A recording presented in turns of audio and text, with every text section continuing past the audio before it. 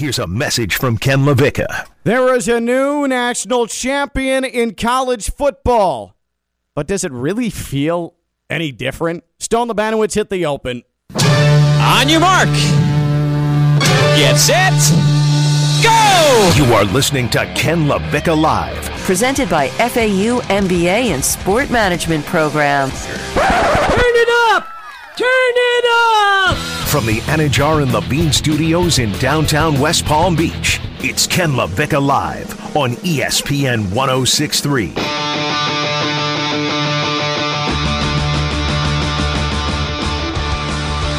The Georgia Bulldogs are your college football national champion.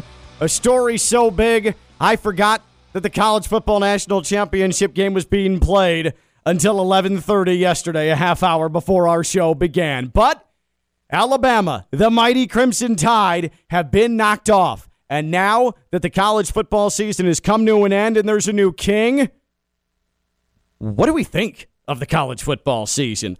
Ken Lavicka Live here on a Tuesday on ESPN 106.3. And because it's Tuesday, back for the back end of his doubleheader is Theo Dorsey, WPTV News Channel 5, WFLX Fox 29, and Stone Labanowitz, Friday Night Lights, running things until 2 o'clock here in the Anna John Levine Accident Attorney Studios, downtown West Palm Beach, Phillips Point Towers, right off of the chilly and dreary Intracoastal. First things first, this is the most important discussion from last night, and I want our listeners to weigh in as well. How much game did you miss because of sleep last night, Theo? Well, quite honestly, I missed the ending, which was also kind of decent because Alabama was apparently driving and then Georgia gets the pick six. All of that I missed. I remember texting somebody like, yeah, I think Alabama has this one. And then like getting the text back like, yeah, this is just like every other year. And then like 5 minutes later, I dozed off. Yeah, so you didn't see like the only meat part of the game, other than Stetson Bennett's long touchdown throw, you fell asleep through. But it happens to all of us. And so for me, let me tell you about this power move last night that I pulled, okay? So first quarter ends. My last recollection is hearing Chris Fowler send it to break after 15 minutes of football. I don't wake up again until 7 minutes left to go in the third quarter. I woke up and I immediately started to see points being put up. It was still 9-6 by the time I woke up, but then I saw the Stetson Bennett 500 style throw for the touchdown. I saw Alabama come back down and score. I saw Georgia drive again, then the pick six. So I saw all those things. I don't know if there's ever been a big game where I've timed my sleep. My body has timed my sleep better than that. That was the ultimate sleep power move because I knew I wasn't going to make it. But I slept through the slowest parts, which was, almost the entire first half and the early part of the second half, and then saw all the big moments. So, body, kudos to you. College football season is over. Georgia, the champions. First time in 40 years. It's not Alabama. They get knocked off the national championship game. This is a year where Alabama doesn't win. Clemson doesn't win. Ohio State doesn't win. Theo, does it feel any different to you? No, because the SEC won. And isn't that the story of college football over the past 2 decades? It's like feels like it. You wake up and you realize in our past 20 years we've had Florida, Bama, Auburn, Georgia now, and of course, what did I say? Bama already? LSU. I forgot about LSU. Florida State. Florida State. You had a Florida State in there in the middle of that. Florida State's ACC, though. Yeah. You got the Florida State. You got your vast Clemson. majority SEC. It's all SEC or all just the southeastern corridor of these United States. Yeah. It really doesn't feel that different. It's not. It doesn't. And I don't know if it's because the national championship 3 years ago was to beating Georgia. Yeah.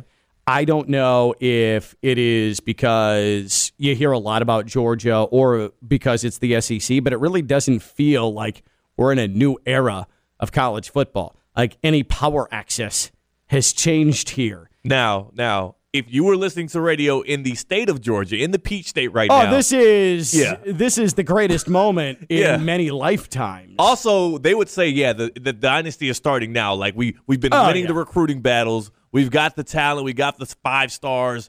Now Kirby Smart has his one up on Saban. Like, that's what they're saying in Georgia. Kirby Smart has brought defense back to college football. Yeah. We did it with a third-string quarterback. Oh, yeah. This was the greatest defense in the history of the sport. You know what's wild is Georgia It seems like forever ago now that we were watching them get absolutely throttled by Alabama in Atlanta in the SEC championship. It seems like decades ago now. I said yesterday, Alabama was going to win by 2 touchdowns. Whoops. We were a little off. Yeah, a little off. Georgia figured them out. To be fair, Bryce was working without his weapons. He was working without his weapons. He loses Jameson Williams. Oh, boy, that injury is... And again, this goes back to... And Williams is obviously going to play because he's playing for a championship. Yeah. But it goes back to, if you're not playing for a championship, that's case in point why you don't play in your bowl game when you are on the precipice of making major money. Is that knee? Oh, yeah. That knee is torn up, and you can see it because that turf at Lucas Oil Stadium, and I was there a couple of months ago for Big Ten Media Days right there on that turf. I mean, those are knee injuries waiting to happen. Unforgiving. Yeah. Man, was that tough to watch. And then they kept making us watch it. Which, again, again. Who are these sick producers at these national broadcast look at that tendon. Look at it explode. Like, they just keep every single nasty injury, it feels like these days. They're running it more than they did 10, 20 years ago when it was like, okay. It's really weird. It's like back in the day, all those freaks that would buy the Faces of Death cassettes and have them like delivered to their door. Now they get it on television where they can just watch people's joints blow apart. Yeah, just sit back and watch. But last night was a good game. It was fine, right? It wasn't an all-time great. It wasn't as good as the first time these two teams met in a college football playoff national championship game, but it was good. It was physical. It was nasty. It was hard-hitting. It's everything we sort of expected, and Georgia's defense rules. It is tenacious. It is dangerous. It is violent. I firmly enjoy and sincerely enjoy watching Georgia play defense. It's everything is advertised. It was a good college football game last night. Yeah, they're big, fast, strong. They're all over the field, and they did a lot of that bend, don't break. Like, Bama was moving the ball. It's hard. When you have all of that field and you have an offense like Bama does, they spread it out, you have an elite quarterback, you're going to be able to get yards. But Georgia was like, yeah, you can get up to the 30 or the 20, and you can kick a field goal. Then we're going to lock you down. Yeah, and you can try that all over again. Then they blocked the field goal later on, too. It's like Georgia had – their defense woke up. They were embarrassed in that SEC championship game. And I think they had something to prove, and maybe that's what they needed to be able to have a performance like that in the national title. Yeah, for sure. So, Alabama and Georgia. We saw it a couple of years ago. We see it again last night. We saw it a month ago. It's like we saw it enough. Yeah, we saw it over and over again. And if you thought that this is going to be the last of Alabama and Georgia, well, listening to Freddie and Fitzsimmons last night here on ESPN 106.3 at the end of the national championship game, well, they think that this honestly is only the beginning of the Crimson Tide and the Bulldogs. Here's something else about tonight's game that'll probably make you hate tonight's game. You might get this as a repeat next year. A lot of these dudes on both sides of the teams and both sides of the ball are going to be coming back. And the ones that are not coming back are going to be replaced by what? 4- and 5-star dudes. Kirby Smart of Georgia and Nick Saban of Alabama did not get here just recruiting run-of-the-mill guys. They're well past that now. They have the pick of the litter. They're going to get those guys, and they're going to continue to do that. So if you couldn't stand the fact that the SEC has now had the last 3 national champions, LSU, then Alabama, now Georgia. If you didn't like the fact that the SEC had 2 teams in the national championship game tonight, you might even really hate it next year. You might get a part 2. Kind of feels like that, right? I don't think Freddie Coleman's wrong. I wouldn't put my money anywhere else. Could you bet on Michigan or maybe Ohio State? I mean, is Michigan even going to have their coach back? Michigan might not have its coach. Even with their coach, look what happened. Yeah. They're not even the same planet as the now national champions. Right. So who would be the team that would be able to creep up on one of those 2 programs? And be able to insert itself into this discussion? And maybe Ohio State. Maybe. They have their but again, it's Ohio State. They're always there. Yeah. They're always there. Yeah. This was an anomaly this year. So you had 2 SEC teams blow out their opponent in the playoff and go to the national championship game. Sort of feels like almost every other year. But let's grade out the college football season. One, we're sad that it's over, so it's always fun to look back on what made us happy during college football. But while things changed, you had a group of 5 get into the playoff. So many things stayed the same with 2 SEC teams playing for a national championship. But we do have a new national champion. Even though it doesn't feel all that different because it's still a powerhouse, it is different because it's the first time they've actually won it. Let's grade out this college football season, okay? And Theo, we're going to use the criteria of intrigue, fun, parity, star power, and then how your team did as well. And I want everybody else to jump in with us as well, because I want you to give me who your team is, and Theo and I are going to help you grade your college football season based on your explanation. But we want to change my team. Can I be Georgia now? You can't be Georgia now. You can't play the result like that. Okay, you can't do that. Just checking. Now, it also, I suppose, it doesn't matter if it's an FBS school, because your team technically is not an FBS school. You're a Hampton college football fan. All right, but my favorite college, it can change. Yeah. Even though I'm a Canes fan, and it's been tough. All right, you can use the Canes for example. So for me, the intrigue was there all season because you had Group of Five flirting with the college football playoff, and it was clear that they were trying to have the fix in for the college football playoff team, trying to find a way to not include them in the top four before it became untenable, and they just had to include them. So the intrigue was there. I think the fun was there. Ole Miss had a 10-win season.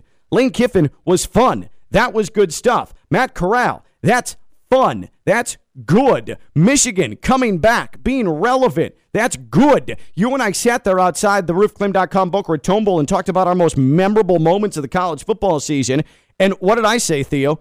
That the win at the Big House over Ohio State, that was memorable. That's good stuff. Those are great visuals. Michigan State, that's cool when Michigan. That's cool when Michigan's good again. Well, I thought it was the horseshoe, right? No, they were at the Big House. They were at the Big House? Yeah. Okay. So, that's cool. That's cool. That's good stuff. That's celebratory. That's big stuff. Yeah.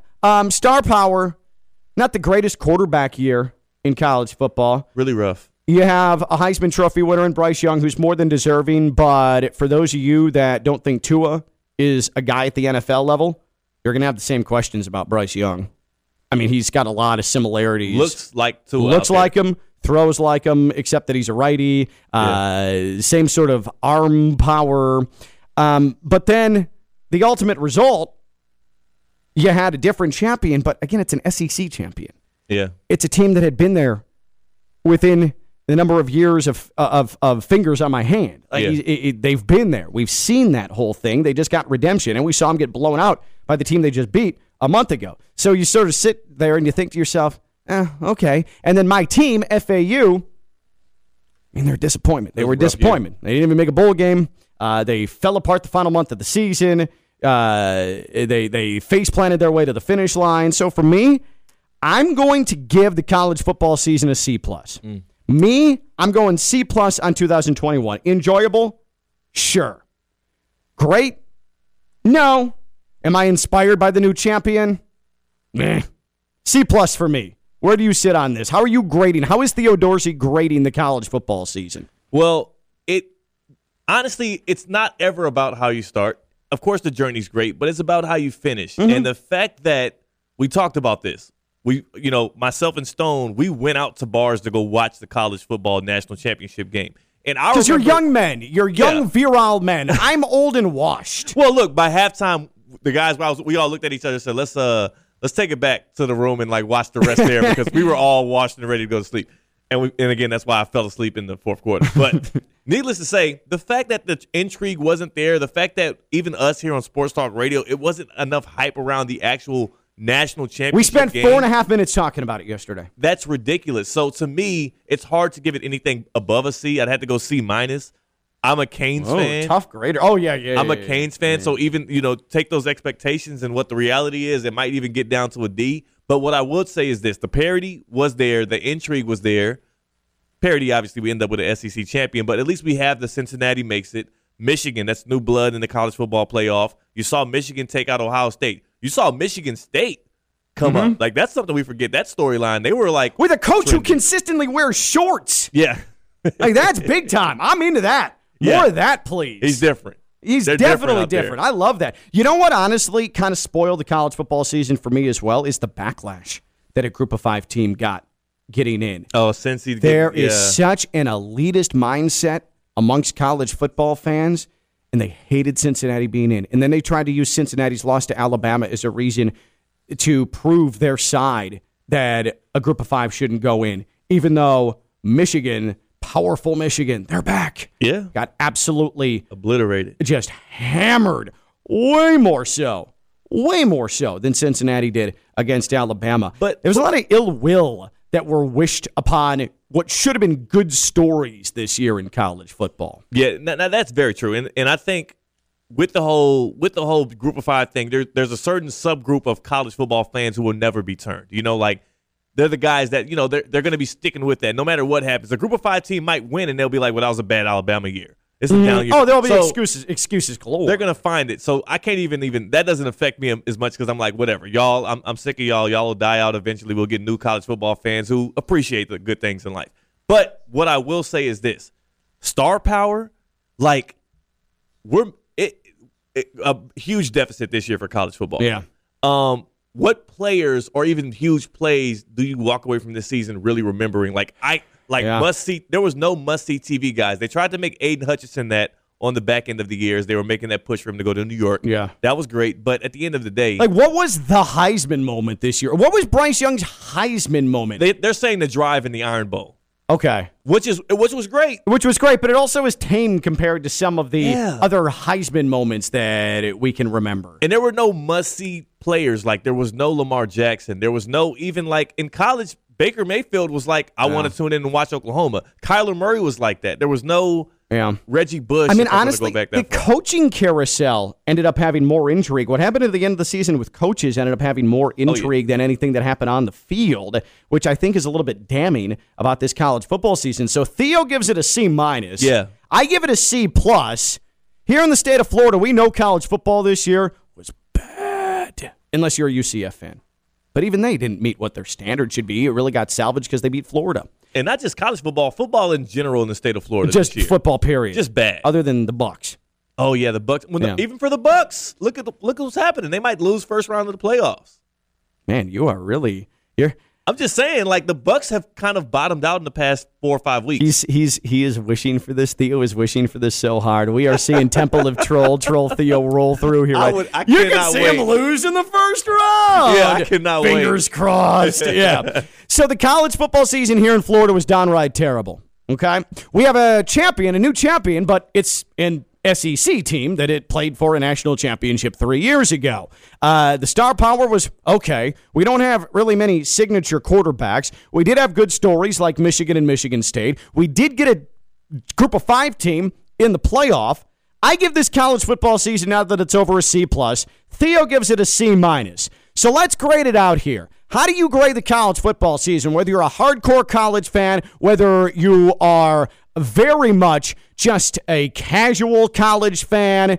How did your team do this year? I think that factors in. And most importantly to me, what parts of last night's game did you sleep through? Okay? Grade the college football season. What's your final grade for the college football season?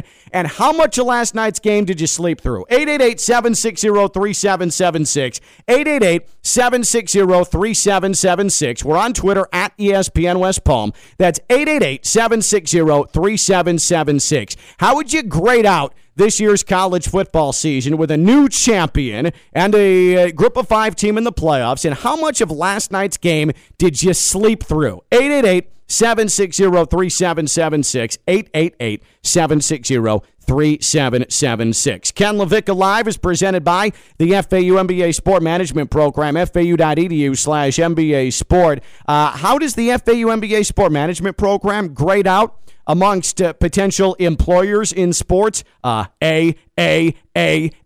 because you see that on a resume and you're in the hiring process of a sports organization, a sports franchise, a sports business. Well, they see the FAU MBA Sport Management Program degree, and they say, oh, man, this person is qualified. That's what happens when you have had a program that has thrived for 22 years on FAU's Boca campus under the tutelage of the great Dr. Jim Reardon. The professors, they teach because they're in the sports industry, because they know the firsthand knowledge, because they're passing it along. Dr. Jim Reardon, he has made countless relationships. The internships are there. You are meeting people. You are knowing people. You are learning the industry. It's as immersive as you're going to find. It's the FAU MBA Sport Management Program, your path to the sports industry, 22 years of grooming the sports executives of tomorrow. The FAU MBA Sport Management Program, fau.edu/MBA Sport. Find out more. That's fau.edu/MBA Sport, the FAU MBA Sport Management Program. How would you grade this college football season? I say C+. Theo says C-. And how much of last night's game did you sleep through? 888-760-3776. 888-760-3776. He's Theo Dorsey, WPTV News Channel 5, WFLX Fox 29. I'm Ken Lavicka. I'm live on ESPN 106.3. From the Anajar and Levine Studios in downtown West Palm Beach, you are listening to Ken Lavicka Live on ESPN 106.3. Here's Ken Lavicka.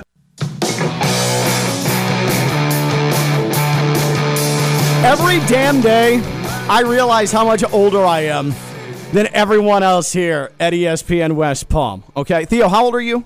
I'm 28. All right. Our teammate Cyrus Whittick, you're in your 20s, right?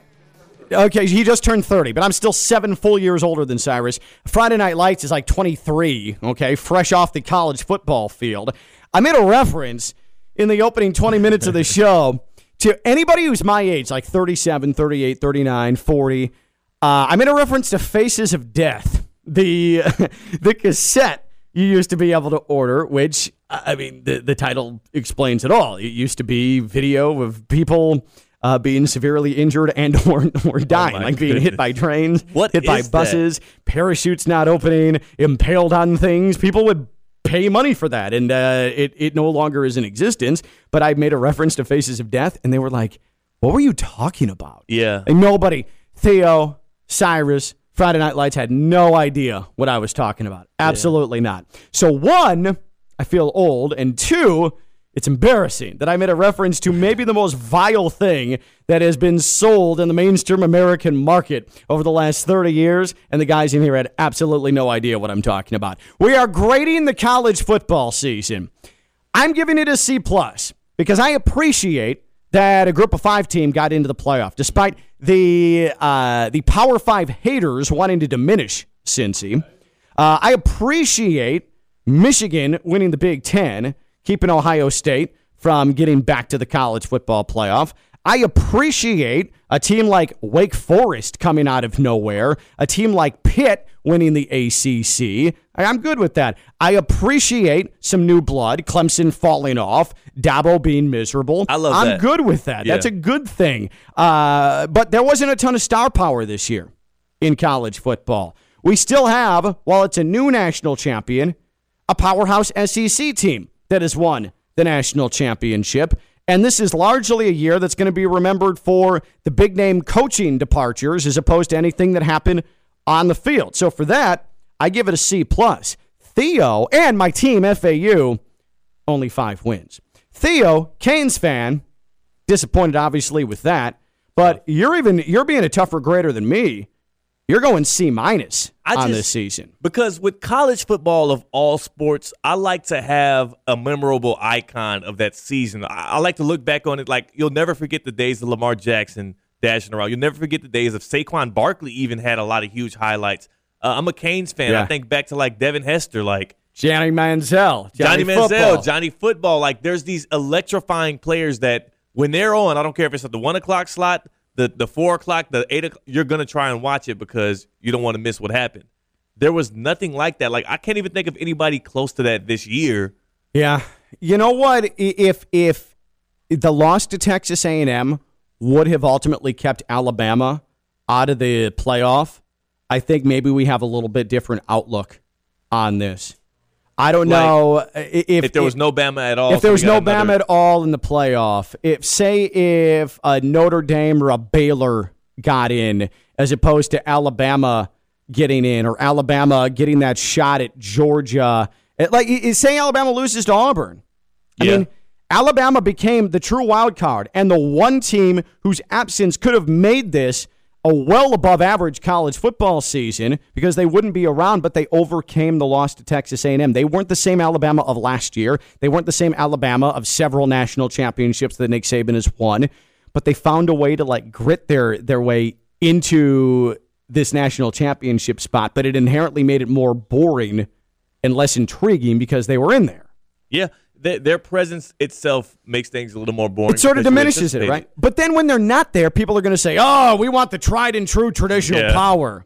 So I want chaos. I'm all for chaos. And this college football season had enough chaos for me to give it a C+, to have it a little bit above average. But there wasn't enough for me to say that was a good college football season because there's really not a ton of recognizable names out of this year. Yeah. There's just not. And there's no, even with the quarterbacks, like we're forcing quarterbacks into like the top 15 of the draft. Like we didn't even have the intriguing draft prospect quarterbacks. Yeah. The best one got injured in his bowl game. At this point for me as a college football fan, it is like this year kind of a throwaway for me, especially as a Canes fan as well. Yeah. Like, there's nothing I feel like I would have missed. If I would have slept through this whole season, I wouldn't feel bad about it. Now, points, though, for this being a real college football season as opposed to last year. Well, last year was super last year weird. Sucked. Every part of last year just sucked. And the only constant was Alabama winning the national championship. This year, at least we got back to, for the most part, full houses, full schedules, very few cancellations until bowl season. But, man, the final part of the college football year was dominated by cranky Kirk Herbstreit and his thoughts on opt-outs and NIL, and dominated by Brian Kelly being seduced by sacks of cash from Baton Rouge and Lincoln Riley leaving for USC, and really nothing that was happening on the field. So for me, it's a C+. For Theo, it's a C-.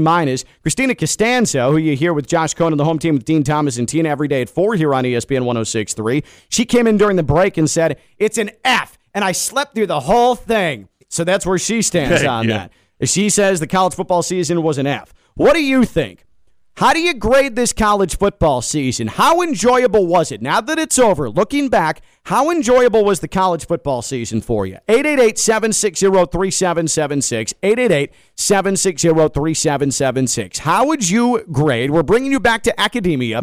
How would you grade this college football season, and how much of it did you sleep through last night with the national championship game? 888-760-3776. 888-760-3776. And it tweeted us at ESPN West Palm. By the way, we're in unprecedented territory here in this state with this college football season, but then also moving forward.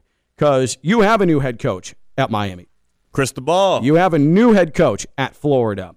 You have a coach that's still trying to find his footing and made some progress this year, but Florida State still unable to get to a bowl game. Has there been some progress? Yeah. Do you know if it's consistent? They lost their highest-rated recruit to Jackson State. Didn't they just lose another one to Jackson State? Well, too? Miami more so did than Florida State. Yeah. I mean, Miami was a favorite for the most recent Jackson State commit, but it didn't get nearly the pub that Travis Hunter did because it happened on early signing day. But there is more in flux here in this state with college football than at any time I can ever remember. And with Billy Napier, this is a wild card. This is not a guy who was an absolute home run, splashy hire. He comes in after a great job at Louisiana, but can he make the leap now to the SEC?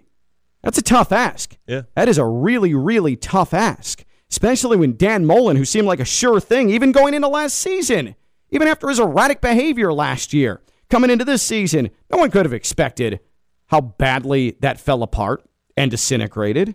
And then you've got Miami, where now they're throwing cash all over the place, but like any time at Miami, and especially now because there's money all over the place surrounding Mario Cristobal, if he doesn't start showing results in like 2 years because Canes fans are the most impatient fan base in all of college football, it's going to be ugly again. There are some really significant transitions being made right now. These are significant times with college football in this state. We're seeing either the beginning of a rebuild or the true end of eras. And I'm fascinated to see which way it goes. I mean, look at FAU. Yeah. Willie Taggart is going into a third season where FAU is going to need to be bowl eligible. FAU is going to need to be in the championship discussion in the final month of the season, or else I think fans are going to start saying, and I love Willie. I'm all in on Willie, but that was such a vast disappointment not going to a bowl game. I mean, this is an FAU program that's now used to success, and even the group of fives in this state not exactly performing. UCF, they beat Florida, but UCF wasn't in the running for an American championship. Yeah. They were pretty much out of it with 3 weeks left to go. So where do we go here in this state? It's going to be a swing, and I don't know how much it hurts this state that Georgia, though you have Clemson now on the downfall, or at least they had their down year, Georgia just validated itself. And at the same time that Florida, all of the Florida schools are trying to find themselves, Georgia finally got that last stamp of approval and validation. So it might make it that much easier for them to poach some of the talent. I don't know. It's tough, though, right now in Florida. And it's going to be one of those years we look back on transitionally like that was the start of. That's what makes this year so difficult to grade out, too, because where we're at in this state, we're used to at least one of the teams being dominant. Man. At least one of the teams playing a New Year's Bowl. At least one of the teams competing for a conference championship. And none of that was even close this year. I mean, not close, including two of the big three making coaching moves. And the only reason why Florida, or was it Florida State? Florida was bowl eligible was because they played Florida State. So one of them had to be bowl eligible unless they both tied that game. Yeah, absolutely. So let's grade out this season, okay? Let's grade this college football season. I say C+. Theo says C-. Christina Costanza says F. 888-760-3776. 888-760-3776. Tweeted us at ESPN West Palm. How do you grade overall this college football season? And let's go ahead and rehash our greatest memories of this year now, because people, it's a long time. It's 9 months until we have college football again. Okay, so this is our final moment to wrap ourselves in this on-the-field college football bosom and feel the warmth of college football. Guess what? The next college football game is going to be what? Northwestern and Nebraska from Dublin, Ireland. Really? Mm-hmm. That's how we're kicking it off next year. It sure is. I'm sure there'll be a lot of eyes on that one. Oh, yeah. If there's anything that Ireland loves, it's Nebraska and Northwestern football. Oh, yeah. I mean, Northwestern and Nebraska is an affront to American culture when it's played in Lincoln or in Evanston, and now we're bringing it overseas. What are we thinking? Well, I learned this when I was in news. They say fish where the fish are. So that's how you get the most fish. So maybe there's some Northwestern Nebraska love out in Ireland. We're going to where the fish are. Ireland, known for its love of corn. 888-760-3776. 888-760-3776. Let's grade the college football season. Not high marks so far. Theo says C-. He's tough. Me, I'm more of an easy grader. I'm going with a C+ here. Let's start with Scott in Jupiter. Scott is bringing us his college football report card here on Ken Lavicka Live. What's going on, Scott? Hey, Ken, good afternoon. Welcome back to town. Thank you, brother. Hey, listen, I tried to call you Friday because I was offended when you called Herb an old man. You said he was an old man. Okay. Yeah, I did call Herbie an old crotchety man. You're right. Yeah, I'm 57, he's 52, so I was offended. So it's how you feel inside that makes you crotchety, Scott. Don't worry. I'm sure you're young and spry. Brother. Yeah, it's all in your mind, right? That's right. Hey, listen, I'm a big Kane fan like Theo, and I'm hoping and praying that Cristobal could turn this organization around. I've been a fan since 1970. As far as the overall year goes, I honestly would rather give it a B. Okay. I think seeing some new teams in the playoffs was kind of unique, or at least the possibility of some new teams in the playoffs was. But my big question, Ken, is how. You talk about NIL and all these different things and the portal and whatnot. Yeah. I got to be honest with you. I'm really afraid that that's going to impact as you say. I mean, we're gonna root for Jackson State to be in the championship game next year? I mean, I'm just a little confused. Well, here's where I'm coming from, Scott, and all I'm trying to do is put myself in a position of, and I am not an athlete. I am the furthest from it, so I never would have been in a position to be recruited. But what I like to think in my football utopia is that kids are able to choose based on where they truly want to go, where they feel is the best situation for them. And if that happens not to be at the FBS level, if it is playing for Dion at Jackson State, if it's going to Hampton to play for Theo's Pirates, then so Pirates. Be it. For me, college football, because of the connectivity now, and you know, Scott, you followed the game. You were in a high school football hotbed. Every kid has huddle tape. Every coach in the country can see this stuff. There's more ability to be recruited than ever before, and that's going to lead to some recruiting and kids going places that maybe aren't traditional. And it's like anything. Yeah. It changes. These programs and teams adjust, and what you're going to find is, and I think Cristobal is good at this, if there's a trend in college football, you got to follow it. You don't want to be left behind. It's what Lane does well. It's what I think Billy Napier's going to do well at Florida. It may make people like us. Like I'm 37. I feel like I'm 60. Okay, I get it. I get it. It's tough to, when we grew up with something and knew something, it's tough to consume it in a new sense. NIL is nothing to be afraid of, though. Who does it well? That's going to be who emerges. Who does it poorly? That's going to be who sinks. Same thing when it comes to the transfer portal, which we've already seen. Will it frustrate coaches? Sure, but some handle it better than others. And you just got to hope that Mario Cristobal is a guy who can handle it, because college football is not going to die. This isn't going to kill college football. I think it's going to make it stronger, but it's also going to provide parity and make it difficult to compete on a year-after-year basis. So don't be scared of it. But what I would say is that embrace it, knowing that you now have to hire to make sure to compensate for all of that. Gotcha. Agreed.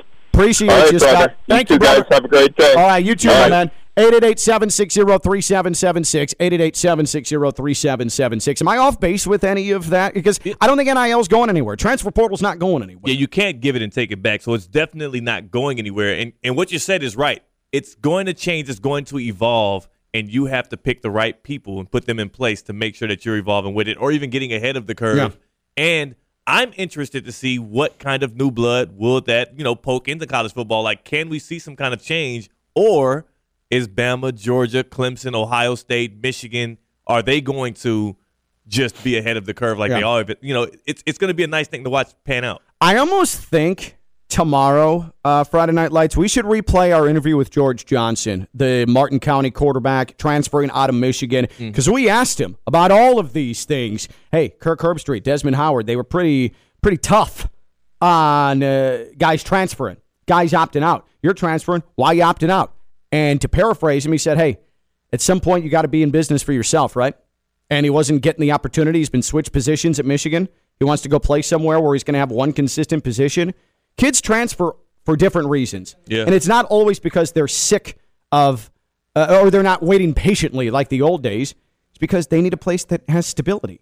It's as simple as that. Don't we all need some stability in our life, not just in college football? So I think it's very unfair to just say, transfer portal, and when you have big-name coaches saying this needs to be regulated, this is a problem, this is frustrating. It's not like it was when I was playing. No, but today's kid is different. The stakes are much higher these days. The connectivity is much different these days. And I'm never going to argue with a kid who's looking for stability. Do some student athletes take advantage of it? Yeah, for sure. Of course. With influences from parents or mentors. But I think that there are a lot who are looking for something that fits them. Yeah. And these coaches and these administrations and even some fans are just afraid of relinquishing any kind of power. People like control, and when they're used to having it, they don't want to give it up. Yeah. So I get why they're mad, but it's going to happen. George is in Delray. George is on Ken Lavicka Live. What's going on, George? Brother, good show as always. Listen, I got a C- also on the college year. Good guy. But I got to say something about Coach Flo. I'm sorry, man. Yeah, do it. Absolutely. He's the only coach in like 20 years to have back-to-back winning seasons, number one. And I believe we're the first time that we swept the Pats since 2000. Yeah. He's going to find a job somewhere, and he's going to do good. Well, he is interviewing with the Bears today.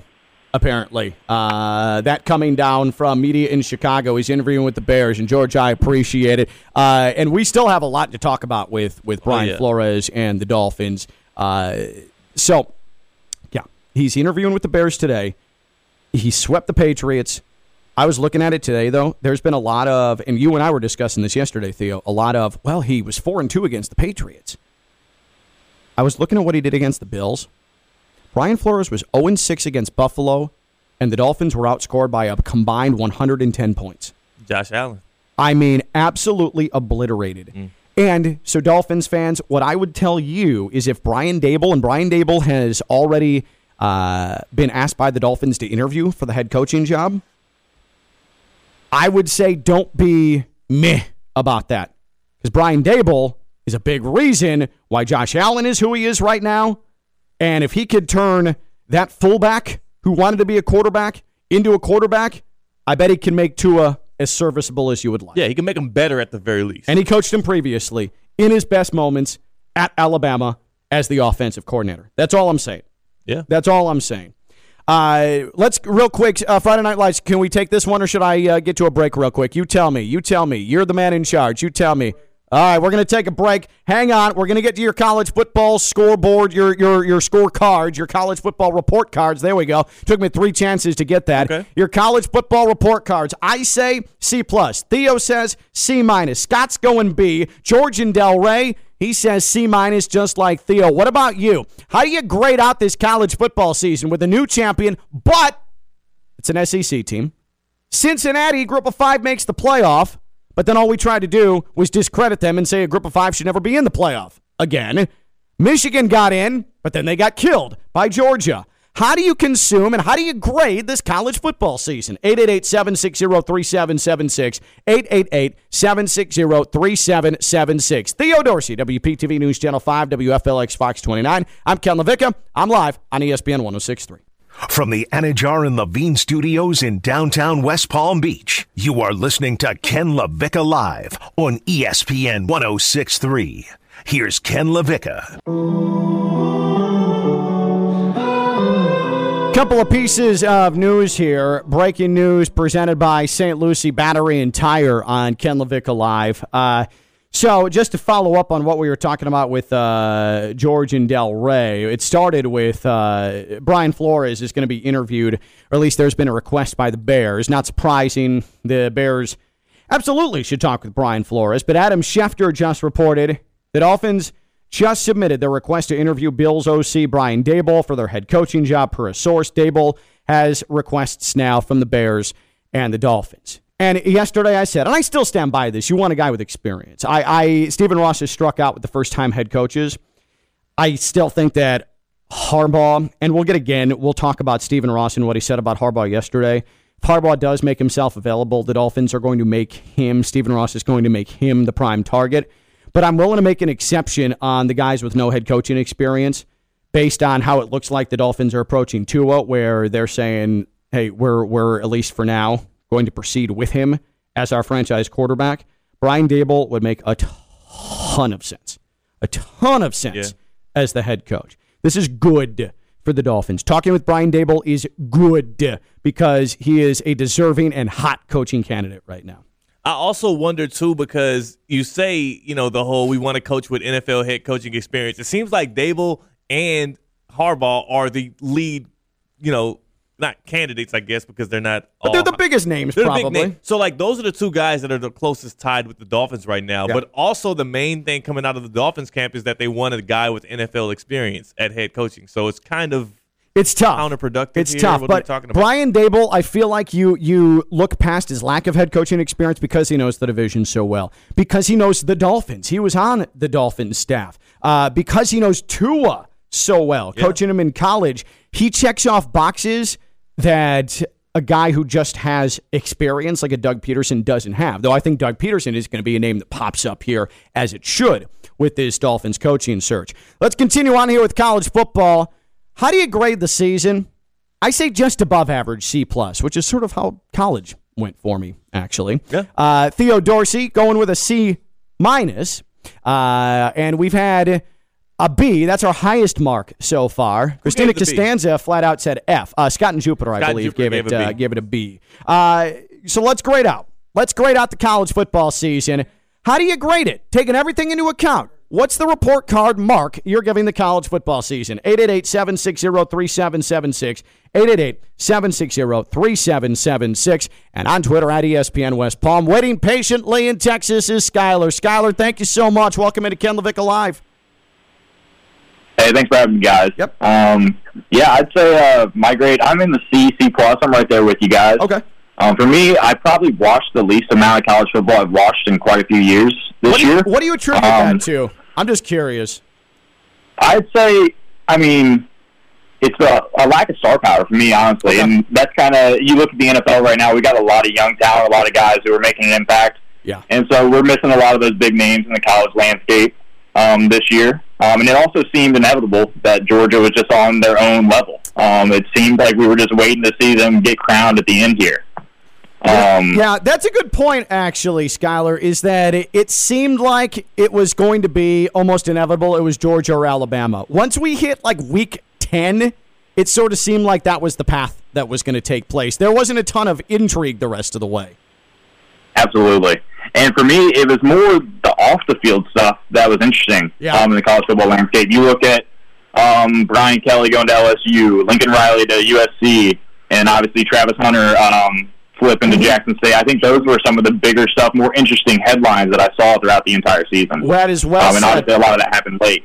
That is very well said. The periphery, and appreciate you, Skylar, the periphery ended up being more interesting late in the year than anything happening on the field. Yeah, and that's what you don't want. You want the storylines to help enhance people's will to watch your sport. You don't want it to take over, and that's what kind of happened. That is, and I don't know if I see that changing in the foreseeable future, though, because Evan made a great point. Evan made a great point last week on his 11:55 show. I believe it was Tuesday. It was Monday or Tuesday.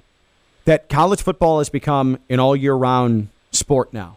Why do we love the NFL? Because it dominates, or it has one signature event each month, whether it's the draft or minicamp or training camp or free agency. The NBA has perfected the offseason because there's always speculation to be had. The free agency period is more interesting to some than the actual season. The NBA's turned into a real-life video game from that perspective. But college football now is all season long, and I think that for some, that's going to draw people in. It might turn some people off, but it's going to draw people in, though, because there's a legitimate college football hot stove that has been created. Yeah, I just hope whatever happens with college football, we still keep that emphasis on the regular season. Because that's why I'm afraid of a little bit more playoff expansion as well, because I think that is the biggest differentiator between college football and so many other things. I think about it. Last year was a strong quarterback. 2 years ago was a strong quarterback situation last year was. There was more intrigue on the field. This year, it all goes with that position. If we end up, next year should be, and the year after should be good, strong quarterback competition, Heisman Trophy battle type of years, I don't think the periphery is going to matter as much. And we have gone through so much coaching drama this year. There's only so much of that that's going to go around. It can't keep happening every year. Not every year. Not that big. Curtis is in Port St. Lucie. What's going on, Curtis? Hey, Ken Lavicka, how you doing? Good, buddy. What's going on? Yeah, I want to get your opinion on something which might be a little bit off than what you're actually talking about right now. University of Miami had 3 outstanding NFL-type defensive backs. Amari Carter, Bubba Bolden, Gervin Hall. Yep. 2 of them moving on, Gervin Hall and Carter. How do you actually feel about these guys? You think they can play at the next level, or I don't see why not. I don't see why not. And honestly, Curtis, how many times have we seen, even with mediocre Canes teams, these guys go into the draft? And I haven't seen exactly where they're projected, but just off the top of my head, I'm probably thinking a 3rd, 4th round grade for those guys, maybe even higher. But how many of these guys have ended up going in the league and having good 6, 7, 8-year careers? So the recruiting has not been the problem, Curtis. You know that. You follow the Canes. The recruiting hasn't been the issue, no matter how you feel about Manny Diaz, no matter how you felt about Mark Richt and his recruiting, no matter how you felt about Randy Shannon. The recruiting was there. It was the coaching, which makes it so frustrating that the results that some of these guys have gotten in the NFL, it wasn't the case when they were in Coral Gables. But those defensive backs, they'll find teams. And I think they'll be on teams next year. We're not going to be sitting here and saying, man, I wonder why they don't have a team. They're going to latch on, especially Gervin Hall, someone that I covered in high school when he was in high school. I think these are legitimate NFL DBs, and appreciate the call, Curtis. The Canes are frustrating because generally, at least over the last, 10, 15 years, the success in the NFL has been greater than the success on the field in college. Not even generally, like, all across the board, it feels like. Even Braxton Berrios all of a sudden is Berrios, I mean, they called him, Saleh called him the Jets' best player. Yeah, that's wild to me. Think about that. Braxton Berrios is, like, in the league tearing it up. And it's like, he did well as a Miami Hurricane. Like, he had the game winner against Florida State and all of that. But, he's now a legit NFL wide receiver. It's going to be really embarrassing when we go and actually figure out the draft grades for those 3 DBs that Curtis mentioned, and I completely overvalued them. Yeah, they're like guys at 3rd and 4th. It's going to be like 7th round, undrafted free agent grade. Yeah. We'll get Friday Night Lights on that. We'll let him do some homework here on Canes DBs and draft grades. Even last year for Miami, terrible defensive year. Not terrible, but not good. 2 pass rushers in the first round. Yeah. It's like, it almost doesn't matter. Yeah, I agree. Yeah. I agree.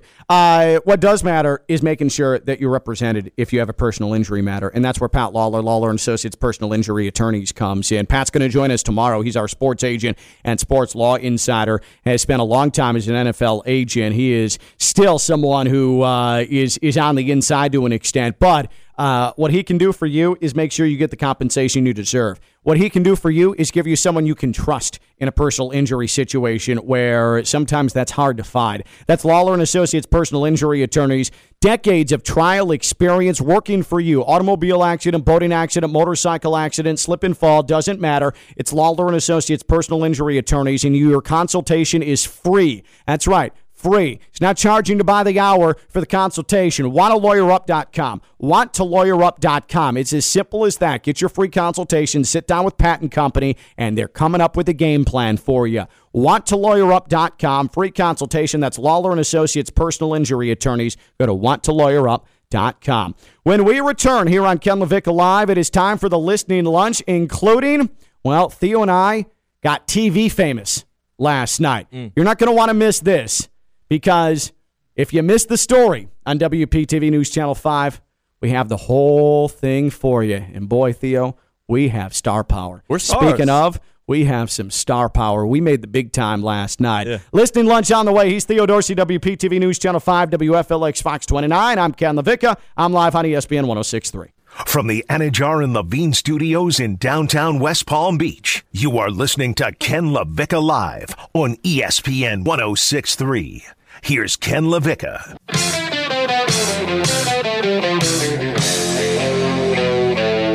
This is why it's fascinating to actually do radio shows with former athletes. Unlike me, I'm just a dope who's talked his entire life. Like Theo, he's pretty athletic. I run, but that's like fake. That's being a fake athlete. I run. I can't do stuff that involves, like footballs or basketballs or soccer balls or That's baseballs. When it gets complicated. Yeah.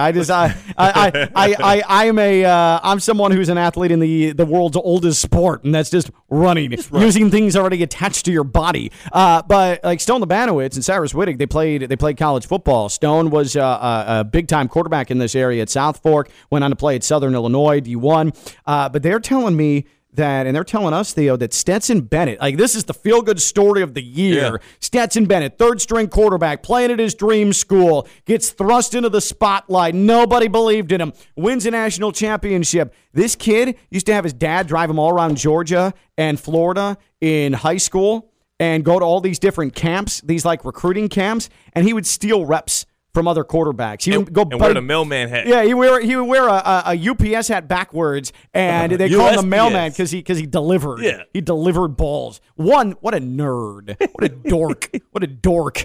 But also, he would go to these camps and get buddy-buddy with some of these receivers and just steal other quarterbacks' reps so that coaches would have a better chance of noticing him. Like, that's sort of ratty, right? I wonder, too, did they ever have any camps that landed on a Sunday? Because then somebody could have been like, use the old Jordan line on Scottie Pippen. The mailman doesn't deliver on Sundays. Scotty on Karl Malone. The mailman doesn't deliver on. Which is still one of the greatest NBA lines of all time. Oh, that's tough. I don't know, man. I don't like that. I see Stetson Bennett being paraded around, and I don't like this revelation now. I didn't know that he would go and just steal reps from kids who are also trying to get recruited. Yeah. He would just travel Georgia and travel Florida stealing reps. Probably That's took nonsense, a rep or two man. from Stone. That is absolute nonsense. Did Friday Night Lights? Did he take reps from you to camp? Okay, yeah. Stone would be throwing elbows, man. That would be a big time problem. But Stetson Bennett, he is the man of the hour. The Georgia quarterback. Georgia beats Alabama in the national championship game last night. Ken Lavicka live here on ESPN 106.3, presented by the FAU MBA Sport Management Program. I'd love to hear a firsthand story of Stetson Bennett screwing over another quarterback at a college football camp. I'd love to hear that. And by the way, I have a feeling I'm going to get ombudsman. So Curtis in Port St. Lucie called about Bubba Bolden and Gervin Hall, and I can't remember the other DB. Amari Carter. Yeah, Amari Carter, Vero kid, about their pro prospects. And I just throw out, third or fourth round pick. Yeah. I don't think they're third. We looked at the draft grades.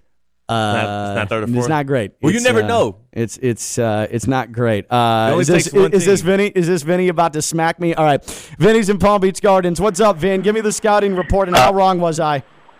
I'm going to start off, and I'm going to designate myself on this radio show as the Hurricane football expert. Okay, perfect. Those were so pathetic. First of all, Gervin Hall should give back his jersey, should never be allowed to even touch Sean Taylor's number. Man. Okay, let me just, and I don't get me wrong, I mean, Saban's helicoptering in to see him, but he just didn't live up to expectations. You got to be able to tackle, buddy, and cover. Amari Carter, you got to stop getting thrown out of games, man, by targeting. Okay? Those guys aren't even going to, I'm going to be honest with you, I'd be shocked if either of those two get drafted. They might go, get picked up by a team. Yeah. Bolden, definitely talented. I see a second, high second if somebody takes a high risk on him and he does well at the combine, but more like a third or an early fourth on him. I got one last thing I need to talk to you about. Yeah. We need to pay attention as Hurricane fans, because what Georgia did last night is what 3 years of phenomenal recruiting does. Yeah. As Hurricane fans, we need Mario to come out and tell us who the OC and the DC is. We have a huge recruiting week coming up in about a week and a half, and we need that determination out now so we can get the buzz and get these players down here. That's what makes championships. Absolutely, that is so well said, and it goes back. And you remember, Vin, after the Florida Georgia game, when Dan Mullen just didn't want to talk about recruiting, and Kirby Smart made sure to say, "Well, recruiting's the lifeblood. We have what we have because of recruiting." That made Dan Mullen look so bad, completely undercut him. He wasn't coming back from that. And you're right, the evidence of what recruiting 5 stars does over a 3-4 year period—that's the culmination of it right there. It is so important. Mullen, we all knew when he got drafted, when he went to Florida, we knew he didn't. If you don't have that passion for recruiting, you're not going to be able to build that championship team. And so, Florida's in a better shape with Napier, but I need to know what my Hurricanes are doing. There's some new blood there. I need to know who the offensive coordinator is. I need to know who the DC is, and we got to keep T-Rob. He's one of the best cornerback coaches out there, and he's a phenomenal recruiter. Vin, I appreciate you, and thank you for clearing that up instead of me just talking out of my ass, which is how I've made a living. I appreciate that. Can I say something with the Georgia versus Miami? Like, Georgia's blueprint to recruiting, Miami couldn't even touch that. Georgia is competing against who in the state of Georgia for the kids in Georgia? When you step foot in Georgia, it doesn't matter what area of the state you're in, everybody's a Dogs fan.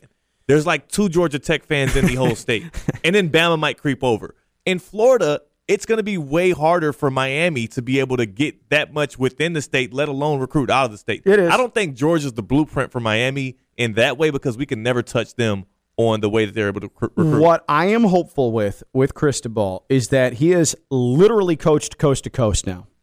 Yeah. He has a wider Rolodex than any coach that Miami has had in decades. He's got California connections. He's got Alabama connections. He's got the entire Southeast. He's got the state of Florida. He's got Dade, Broward, Palm Beach. He was a former head coach in Miami-Dade at the college level. So I just think the Rolodex, that is where you see hope, because he is someone that has been in living rooms in California. He's been in living rooms in Arizona. He's been in living rooms in Texas. It's expansive. That's where you hold out hope. that he's going to get 4 stars, and he's going to get 5 stars, and he's going to be able to build this thing. Again, is it going to be a championship level year after year after year like Georgia expects? No. Could it put you in the position to win an ACC every year or at least be in the title game? Yeah. You should. And I think that that's reasonable. But what does that look like? Because what Georgia did on the recruiting trail was number 1 and 2 with Alabama for the past 4 or 5 years. We're not doing that. No, I know. No, not at all. Miami can't touch that. Like, but maybe top 10, if Miami can get top 10 every year, that's good. That's good enough. That's good enough. And then you can find yourself in an advantageous position out of that. I think that's where you do it. It should be. But now you got to worry. I mean, USC is going to start bringing in some, heavy recruiting classes. And they're going to be poaching players from this area. Like, you think about LSU, maybe they get a bit more of a revival with Brian Kelly and that new accent. But who doesn't love the accent? This is another thing, though, with the Canes. Canes fans, and you're right about that accent. Family. Hey, come be part of the LSU family. This is Brian Kelly from the great state of Massachusetts. Come be part of our family. I want to run through a wall for that guy. Yeah. Right now. Unbelievable. Come on, come play for LSU, eat some gumbo. Remember when I was born and raised in Boston? Brian Kelly. But what Canes fans are going to need to be able to accept, and this is hard for some Canes fans, and I know this because my personal life is surrounded by them. Mario is not going to focus specifically on the state of Florida. Sorry, that's not the thing that he's going to do. That's not the approach he's going to take. Is he going to pick certain guys from the 305? Sure. 954? Yep. 561? Uh-huh. But he's also not going to just solely recruit from there. There are going to be some guys that get plucked by Alabama still. There are going to be some guys that get plucked by Georgia. There are going to be some guys that get plucked by Michigan because Mario Cristobal casts too wide a net to just be recruiting from the state of Florida. Sorry, not realistic. And if you want the Canes to actually be competitive year after year after year and be what you want them to be, then it can't just be Florida kids. Bar none. That's not reasonable, and you can't. And it's not win realistic. Florida. You can't win Florida. You're not going to win Florida State, Miami, and everyone else is down here too. That's true too. So it's like you already have 3 blue chips. Yeah. Really, Florida State, Miami are 3 really, really high level programs, or at least they're supposed to be. Yep. And when it comes to recruit, you're just not going to win. Absolutely, like absolutely. So you've got to be realistic with what the Canes are, and they're going to have to be a coast to coast brand as opposed to a state of Florida because that doesn't exist anymore. The state of Miami doesn't exist anymore. It's over with. It's over with. It's done. It's been done. And part of the problem is that some still think it exists when it's been dead for 15, 20 years. Yeah. Ken Lavicka live with Theo Dorsey here on ESPN 106.3. We are really late on the listening lunch. What I want to do is we're going to break. I want you to hear this news story that aired last night on WPTV News Channel 5. This is, they did a Brian Flores fired piece on WPTV, and they came in with TV cameras to this show and did a news story on the news station. People tuning in for news, and they see Theo and my dumbasses talking about Brian Flores. A news story based off of this radio show last night, including one of our listeners that and I'm taking responsibility for this, Theo, you and I made into a TV star in his own right. Yeah. The television debut of Ken Lavicka Live, Theo's on TV like every night, but the television debut of Ken Lavicka Live happened last night. And Leo in Riviera Beach had a TV career launched off of this. We will hear the story that aired last night on WPTV News Channel 5 when we return, and then we're going to hear from the reporter who reported it all from right here in the Anna Jar and Levine Accident Attorney Studios. He's Theo Dorsey, WPTV News Channel 5, WFLX Fox 29. I'm Ken Lavicka. We're TV stars, damn it, and we're live on ESPN 106.3. From the Anna Jar and Levine Studios in downtown West Palm Beach, you are listening to Ken Lavicka Live on ESPN 106.3. Here's Ken Lavicka.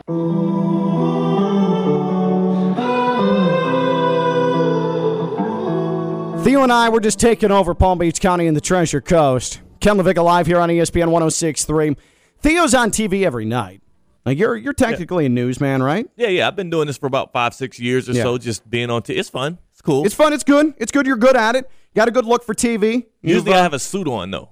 Yeah. And so this is the thing, is that yesterday we were on TV. Like we were on TV, part of a big-time news story, and I bet ratings were huge. for this, in fact. I heard they're going to have to open up a whole new channel for WPTV now because they need somewhere for all of the viewers to go since we drove it up so high. Yeah, the overflow. Yeah. And I get it. I totally get it. But we had WPTV's Brandon Nesprol, one of the brand new star reporters at WPTV News Channel 5, in this studio yesterday with a TV camera because they were doing a story on the Brian Flores firing, and we became the center of the story.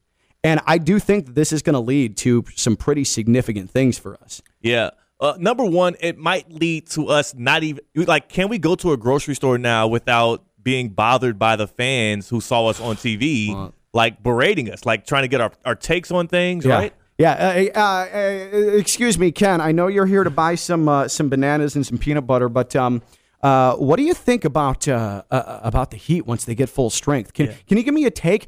Ma'am, sorry, I'm here with my family. Okay, let me mind my own business. Okay, stop crowding me. It's tough. It's very difficult to live the star life. But I wonder. I don't know if I'm built for it. I know you are. I don't know if I'm built for it. I'm used to it now. Yeah. It's like a cut. You have to cut your scab over. It's just sure. I have the tough hands of a working calloused TV hands. Yes, from holding pens and signing autographs. Absolutely.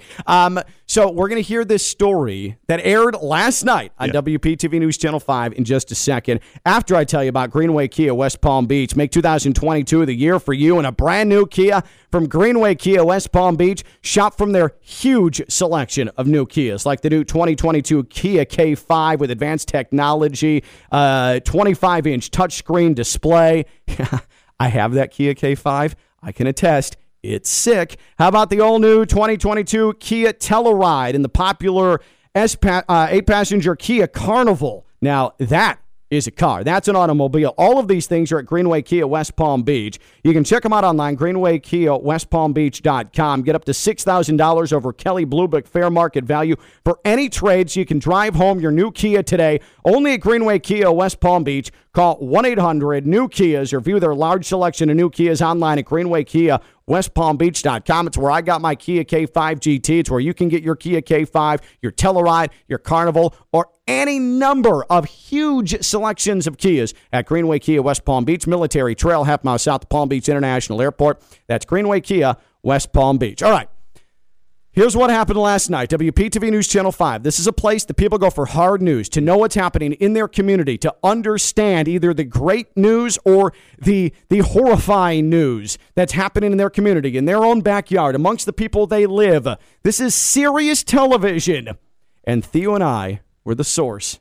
We were the center, the base of their story about Brian Flores being fired by the Dolphins. Brandon Nesprol, take it away. A major decision tonight coming out of the Miami Dolphins organization with the firing of head coach Brian Flores. The move comes after a win last night against the rival New England Patriots.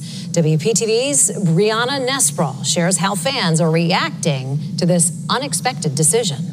Well, I don't know what Brian Flores thought was going to happen. 3 years of coaching. This was a power struggle. 2 winning seasons. That is definitely the surprise firing of this NFL Monday. Not enough. Yeah. Brian Flores is out in Miami. Came out of left field for me. I totally didn't expect it. It hasn't worked. It was the talk of the 2-hour show at our partners at ESPN Radio. Let's go to Jupiter. That's where Brian is. Hey, Brian. Fans called in to answer the big question. I think careers through blow under the bus. Did the Fins fumble the ball with his firing? What do all those equal? Unemployment. Radio host Ken Lavicka. I don't think it's that wild. Behind the Dolphins' decision. Is it fair? No. Is it surprising? No. You know what also sucks is not going to the playoffs. That's right. You said no twice. But many callers on defense. Too short of a leash for Flores. Calling this a mistake. I'm absolutely dumbfounded. We tracked down one of those callers. This was like the most shocking news that I've had of the Dolphins in a while. Die-hard Dolphins fan Leonardo Bejarano says Flores was an extra point for the team's future. I really think that the Dolphins were on a good track. I really think the Dolphins were headed in the right direction for next season and the seasons beyond. Now, the hope of many Dolphins Super Bowl. will have to wait until next year. Who do you think they should get now? With a new head coach. First, let's get to the playoffs. Yeah. and then let's win a playoff game. Right, in West Palm Beach, Brianna Nussbaugh, WPTV News Channel 5. Man, are we good at what we do. Sports pub in heaven. Joe Robbie, Don Shula, and the old GM Joe Thomas are shaking their heads. Yep, I agree, Michael. When are we stars? First off, Michael commented on a story about us. That we really made it. We have made it. Yeah. Michael Williams made it. And the woman, the star reporter at WPTV who made it all possible is Brianna Nussbaugh, and she joins us here on Ken Lavicka Live. First of all, Brianna, the story was awesome. Really appreciate it. I know you're on your day off, so I appreciate you hanging out with us. But great story. That was really, really good. Just in the list of stories you've done in your career, what does that one rank in terms of importance in your entire broadcasting career? Well, let's start, guys. Thanks for having me. But you guys were the real star. I mean, getting these callers from you really helped me out with the story. But I don't know. I mean, I haven't really done a lot of sports stories. I'm not a sports reporter, but first one here in West Palm Beach, taking it back to my hometown, covering the Dolphins. So it's got to be up there. I will say, I mean, I have met some cool people back in the day, but meeting you guys, starting off strong, I'll say, this is getting to the top. Brianna, that is awesome. Brianna Nussbaugh, WPTV News Channel 5 with us here on Ken Lavicka Live. That was her story last night that had me and Theo as the base of the Brian Flores firing story. Now, I'm not someone, and Theo lives in the TV world, Brianna. I'm a dope, and so I don't know much about the TV world, but your producer suggests this story to you, and you say what as someone who is not immersed in the sports world? You're young, you're eager, you're trying to make your mark in the market. What are you thinking initially when they're like, hey, go to the sports talk radio station and talk with these idiots? I'm like, okay, let's think about all the sports I know, talk about football. Thank goodness I am a football fan. Okay. I am familiar with Dolphins. I am from Miami, so I was like, this is a perfect first story to do. But I'm like, okay, now I need help. What angle should I do? Where should I go? And we have this partnership. I'm like, got to go to you guys. We need help. What do we do? You guys, obviously, we're talking about it all day. It was the news of the day.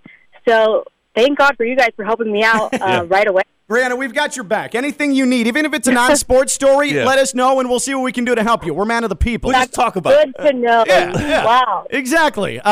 So I need to know, and Theo and I need to know about Leo and Riviera Beach. That's how we know him. We didn't even know his last name, and then all of a sudden, he's on TV. And honestly, I'm a little uncomfortable with the fact that he got so much FaceTime, maybe equal to you and I, Theo. He did. So we need to discuss this. Was he at work? I saw him wearing what appeared to be an official work polo. Did you talk to him at work? Leo was fully at work. He's like, it's okay, just come to my work. I'll step outside for a couple minutes. We'll do a quick interview. Oh, man. I called him. He called himself the biggest Dolphins fan in all of Palm Beach County. Wow. So I said, okay, we have to talk to him. But I'm going to throw him under the bus for a second. Oh, do it. I asked him if he had season tickets to the Dolphins, and he told me no. Yeah. Oh. What kind of diehard fan doesn't have season tickets? Brianna, you're totally right. How can you call yourself the most diehard Dolphins fan in Palm Beach County and not have season tickets? Brianna is absolutely... Right? That's the reporter in you. You've connected the dots, and you're onto something there, and you're exactly right. He's a phony. He is a phony. No, he's not a phony. He knows everything. Just, I'll give him the benefit of the doubt. He says it's hard to drive down every weekend. I said, okay. He said he goes to the big ones. I'll give him that. All right. But that was, I was like, what? Really? Brianna will give him the benefit of the doubt. Theo and I are not nice enough to do that. We talk to Theo enough to know that he's being a total phony right now. Brianna, how long have you been at WPTV, by the way? This is actually my second week. Oh, my God. Brand new. That is amazing. So you're from Miami originally. Where were you? Where did you work before you came down here to Palm Beach County in the Treasure Coast? I'm coming from WGFL in Gainesville, Florida. Amazing. So welcome back to civilization. It's good to have you back in a place with some semi-normal people. That's right. You heard me, former Gators. The swamp? Yeah. That might as well be Georgia. She might as well have been Georgia for the previous stop in her career. Hey, go Dogs. Oh, last night game. Wow. Absolutely. See, Brianna, I think if you give sports a chance, you might as well just pop in here every week, and we'll have our own sports segment with Brandon Nesbrell. And now that you have done this story on us, you're a friend of the show. Anytime you want to pop in, come hang out. We'd love to have you on the show. If you need some sports insight, Theo and I have you. We got it. Yeah, we'll get a hold of. I have a feeling it's going to be more us getting hold of her than her getting hold of us. Yeah. That's just how I feel. That's probably going to go down. Can I commend her on something? Yeah. I love the intro part of her story where she parallel parked the net sound bites in there and kind of popped in and out with your takes and her narration. Is that what they call it in the business, parallel park? Yeah, she knows what I'm talking about. Okay. I love that, Brianna. I love that. Thank you. I'm down to get in there, but my question is, how do I find a job that allows me to wear such comfy clothes, sweatpants, workout clothes to work every day? Man, you guys have it good. All right, so Brianna, I have to be all right. So at 11:30 is when I found out that you were coming in. I was wearing FAU sweatpants and a Bubba Wallace T-shirt. Yeah, Brianna, I would have dressed up at least with a collared shirt if I knew you guys were coming yesterday. That was really embarrassing, and I appreciate though the semi-tight shots where you couldn't really see the T-shirt. All that was nice. So I appreciate that. I want to switch. I'd rather wear that. You know, sometimes I don't want to go in a dress and get my hair done, get my makeup done. I'd rather look more comfy. Brianna, just come in like once a week. Come in once a week. You can wear sweatpants. You can wear a sweatshirt. We don't judge. Yeah. You can come on and we'll just have some fun, okay? You're a friend of the show now. So awesome. Brianna, you're a total pro. That was a great story. Appreciate you making us look good yesterday. And it made me come off as the sports radio hot taker I've always wanted to be. And so I really appreciate that. Brandon Nesbrell, WPTV News Channel 5. Enjoy the rest of your – what do you do on a day off, by the way? Someone new to this area, a young news reporter on her day off. What does she do? Do you go to the beach? It's kind of rainy. What's on the docket today? Well, if I'm being honest, got to run some errands and buy some furniture, so that's not fun. Oh, yeah. She's sitting on the floor right now in her apartment. Yeah. Beanbags and futons. Hopefully next week I can enjoy the city a little bit more. Yeah, absolutely. Hey, Theo's the man about town. He can give you recommendations, and we appreciate you here on the show for making us look good. And we'll talk to you soon, okay, Brianna? Sounds good. Thanks, guys. Awesome. Brandon Nesbrell, WPTV News Channel 5. And then here is the man who was made a star yesterday on WPTV News Channel 5, Leo in Riviera Beach, who got as much face time as Theo and I did on that news story last night. So I just want to piece this together, Leo. Full disclosure, we gave Brianna, the great Brandon Nesbrell at WPTV, your contact information, and she asked, hey, do you want to be on camera? So I'm not surprised, Leo, and I've known you for quite a while. I'm not surprised that it took you about 0.1 seconds to say, yeah, sure, come on by. So you were working yesterday when WPTV rolled by with a news camera? Yeah, I was on my lunch break and we get an hour lunch. So I said, yeah, if you come by before 2:00, I can, we can fit you in. We can get it done. So her and Alex were, awesome. Great to meet. I was excited to meet them. I've seen Alex on WPTV before many a time, and so it was just cool. It was a cool experience. I got that YouTube channel, Leo B. the Lion, I'm trying to get my 15 minutes of fame. And so I want to make sure that we're abundantly clear about something, okay? When you get your own sports television show, whether it be public access or on Bally's or wherever it may be, I need you to think about yesterday where Ken Lavicka and Theo Dorsey took care of you and said, hey, maybe you should go talk with Leo in Riviera Beach. I want you to always know, Leo, that we gave you your start, okay? Most definitely, Ken. You and I go way back since Dolphin Beat Reporter days, and I was the only one who wanted to spend time with you then. So now more people want to spend time with you, so that's a good thing. And Theo rhymes with Leo, so definitely I'll never forget you guys. And when I get my first one, y'all will be on the show, first guest. Man, we knew this. Leo just has the personality of a TV star. He has it. He has that it. Yeah. I gotta say it, Leo. That the fact that you busted out that mustache on one of the top-rated NBC affiliates in the United States of America yesterday, that's bold, and I respect the hell out of it. That was really, really strong mustache behavior on your part.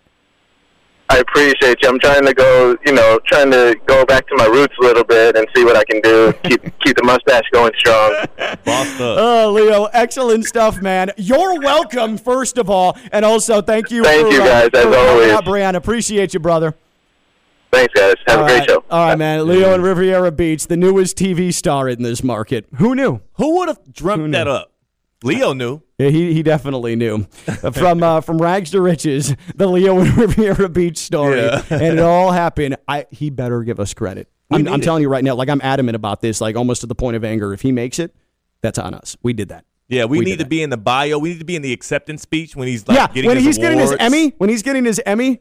I damn well better be a name that he mentions up there at the podium. Ken Lavicka live here on ESPN 106.3. Theo Dorsey, WPTV News Channel 5, WFLX Fox 29. Friday Night Lights' head is about to explode because we've got to get to the listening lunch. We'll do that when we come back. I'm Ken Lavicka. I'm live on ESPN 106.3. You're welcome, Leo. From the Anajar and Levine Studios in downtown West Palm Beach, you are listening to Ken Lavicka Live on ESPN 106.3. Here's Ken Lavicka.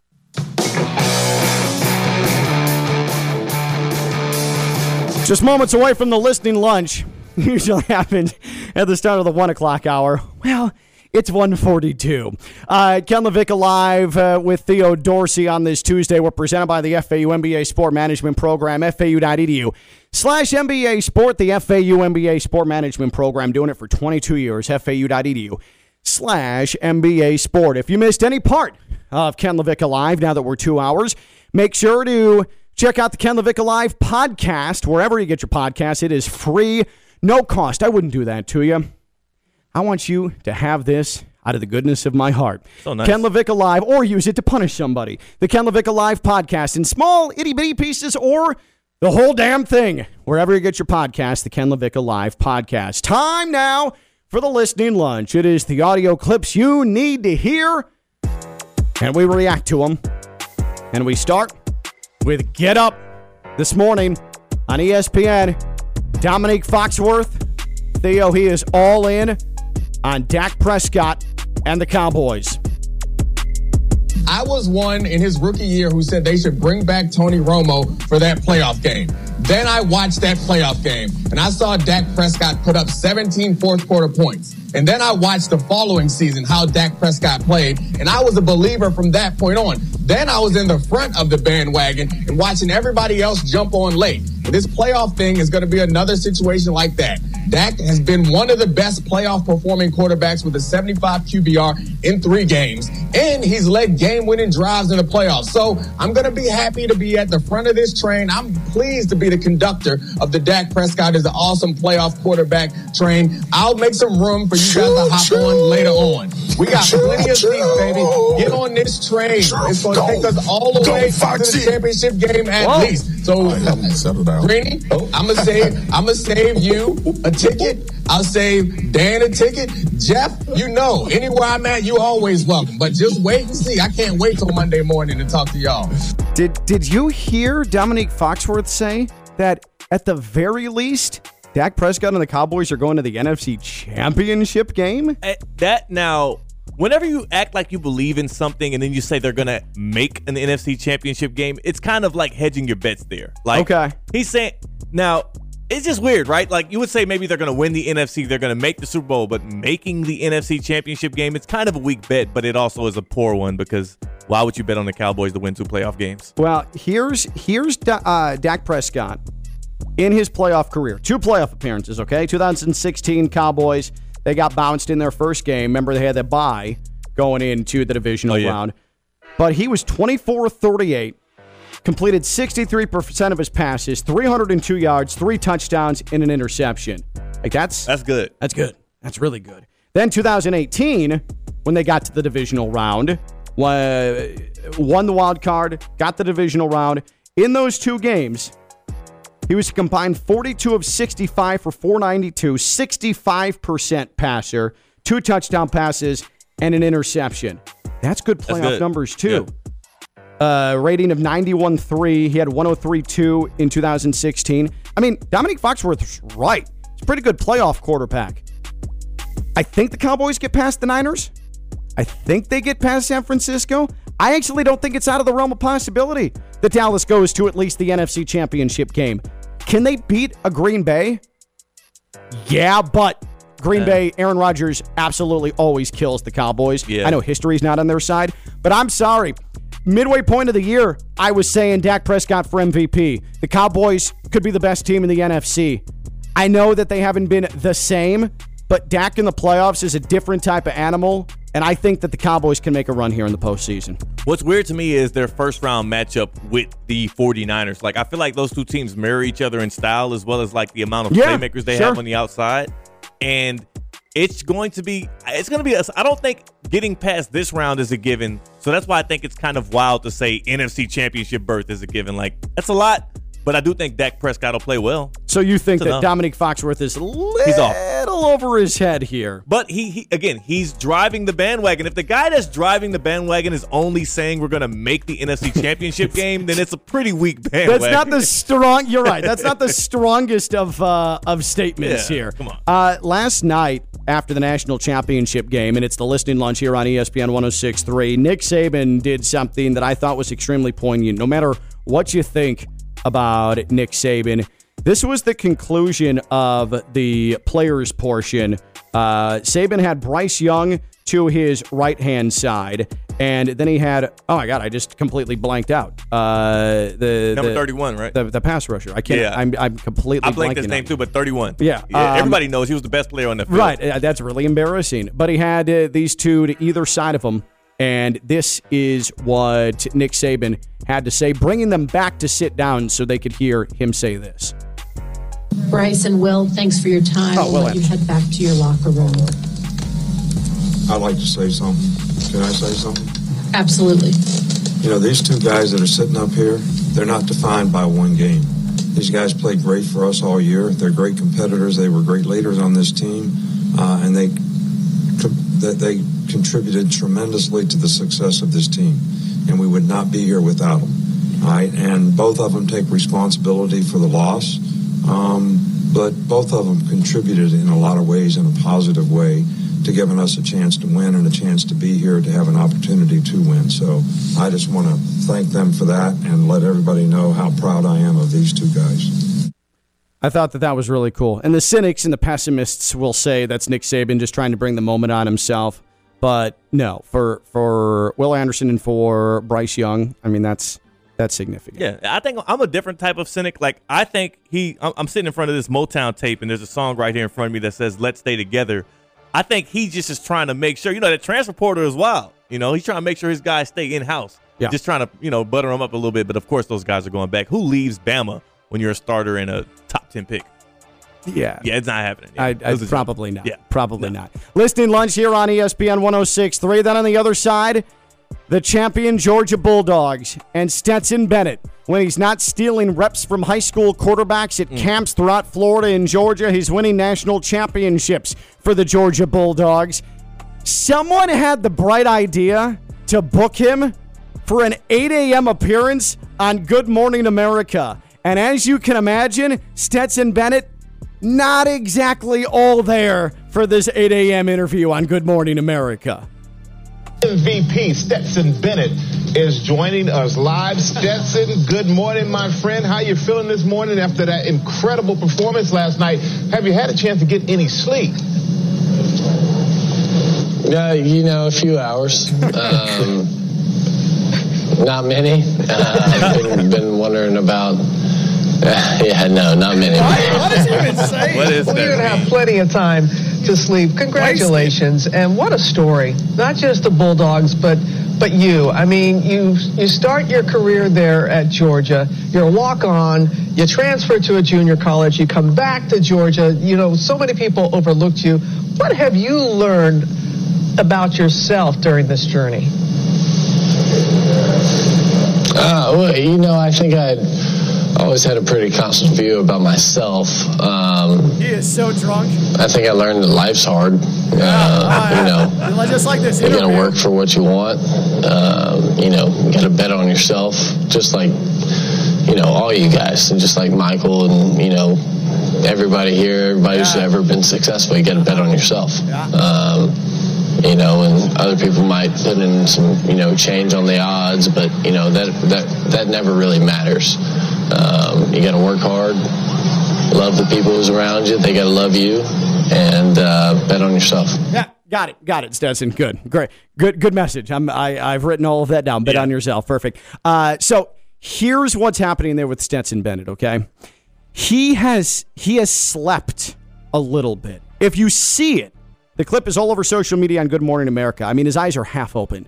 This entire thing. He looks ragged. He looks wrecked. But here's what has happened, because I've been there.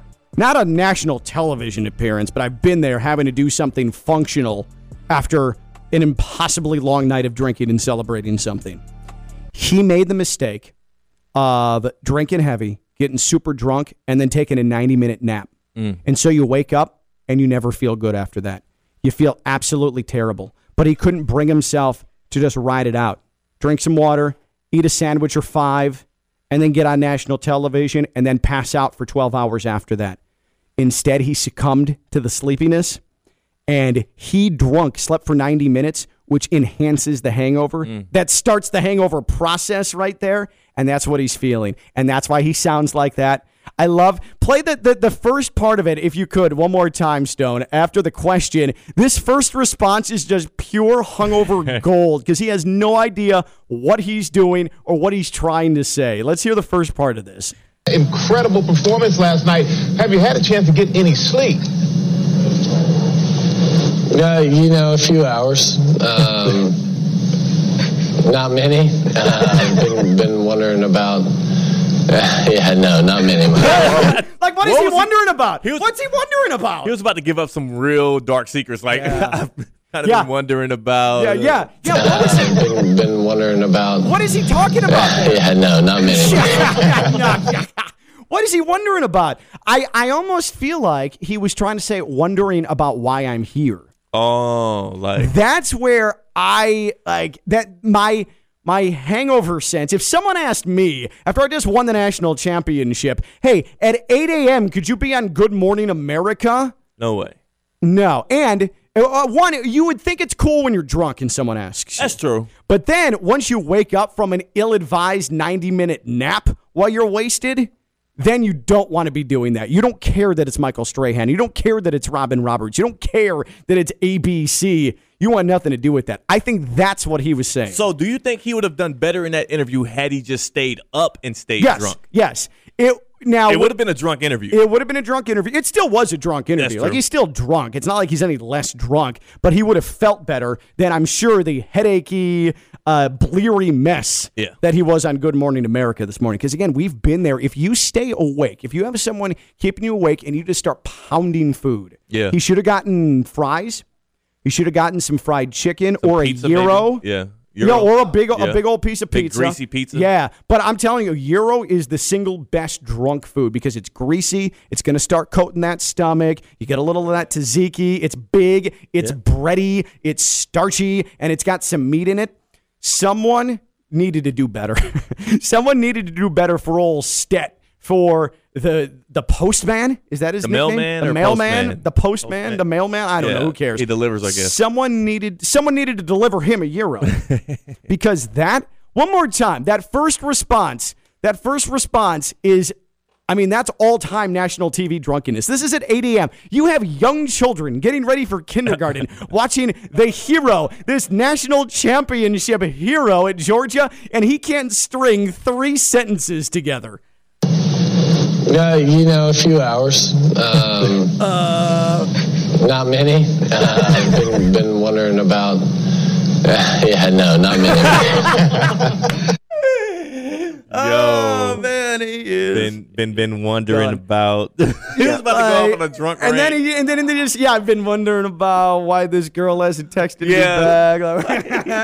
And the fact that he just laughs it off. He's so drunk. Yeah. When is the last time that you have felt awful after a night of drinking and you've had to actually be up and do something? Be up and do something like afterwards. Something important, like something where other people are going to see it. Yeah. Here's the thing. Maybe the night before the Boca. No, I was just sick that night. I don't know. I can't think of a real night where I had to do something productive because now I'm a better adult and I think these things out. Like in college, You want to know how many times I had to get up for an 8 a.m. or 9 a.m. class after heavy nights of drinking? Yeah, and you smell awful, and different. you're cloudy and bad. Yeah. No, I know that, and I think we've all been there. For me, this was all the way back in like 2011. So FAU basketball played on New Year's Day. It was like a 4:00 tip. I had some friends from college who were on South Beach, so I just went and hung out with them on South Beach. I was not intending to stay there all night, but then I realized at 11:30, I'm in rough shape. This is bad. So I'm like, you know what? I'll just sleep here. But I allowed myself to then really get after it because I wasn't going to go. I wasn't going to go home. I was going to stay on South Beach. I didn't set an alarm. I slept until 11:45 on New Year's Day. I'm on South Beach, and I need to be in Boca by 2.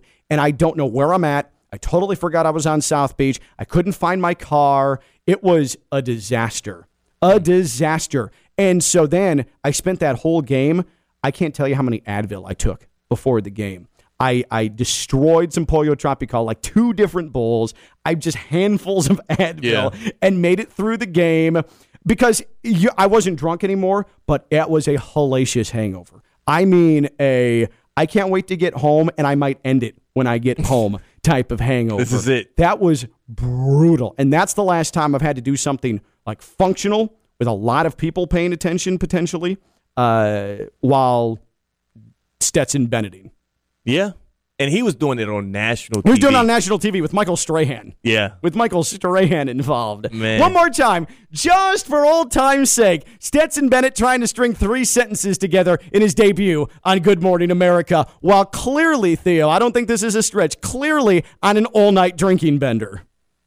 Last night, have you had a chance to get any sleep? A few hours. Not many. I've been wondering about. Not many.